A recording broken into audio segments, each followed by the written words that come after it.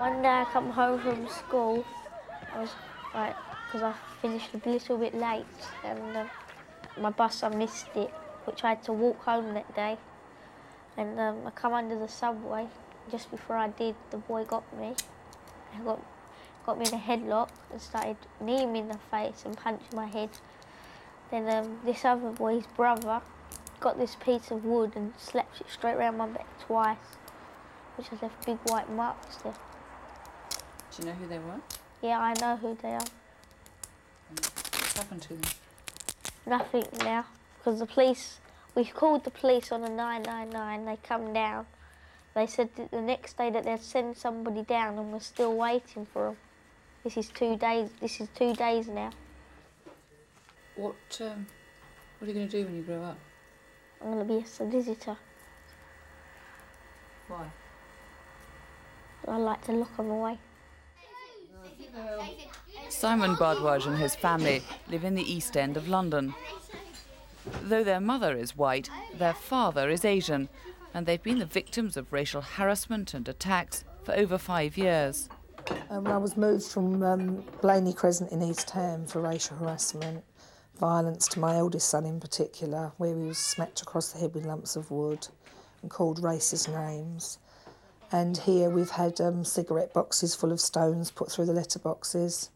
We've had actually 12 windows broken, attempts to actually kick in my front door in, green wheelie bins thrown across the driveway, and children of as young as 10 and 12 holding knives up at my bedroom window.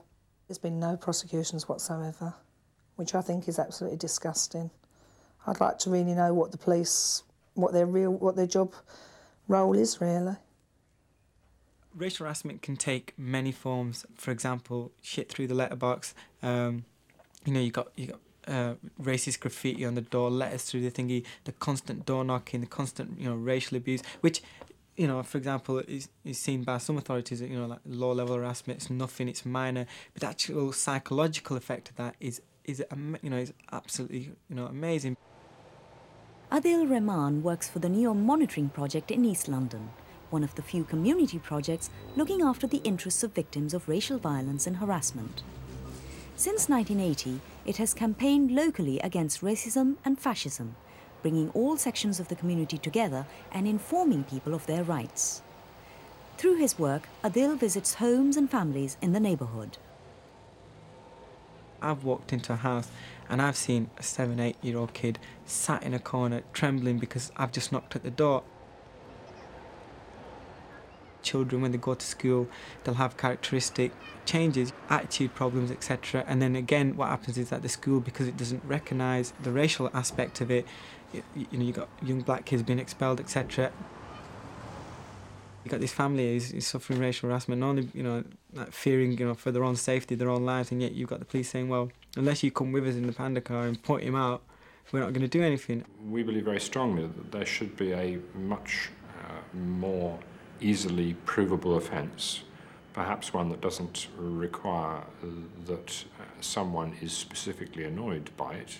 In other words, a police officer discovering someone spraying some racially unacceptable slogan on a wall should be able to show that not just criminal damage, which is the ordinary charges in those cases, but racial harassment was not, one doesn't have to prove the intent of the person there. The fact that the slogan being sprayed was racist, in our view, should be sufficient to conclude the offence. There needs to be that message sent out that racial harassment is going to be taken not only seriously, but then people are going to actually going to be convicted.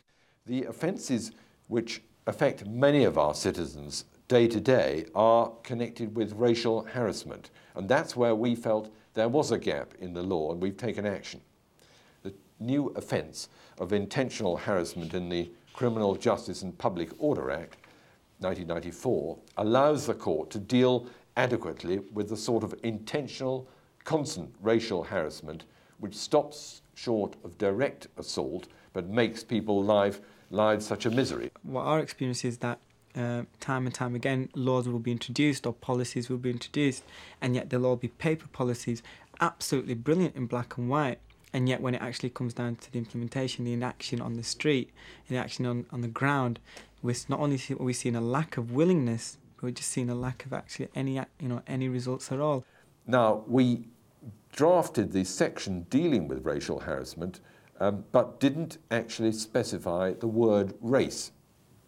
And we did this because we decided that if we did so, it would make it more difficult to get a conviction, because the prosecutor would have to prove not only the fact of the intentional harassment, but also the motivation of the doer. And proving motivation beyond reasonable doubt is very difficult.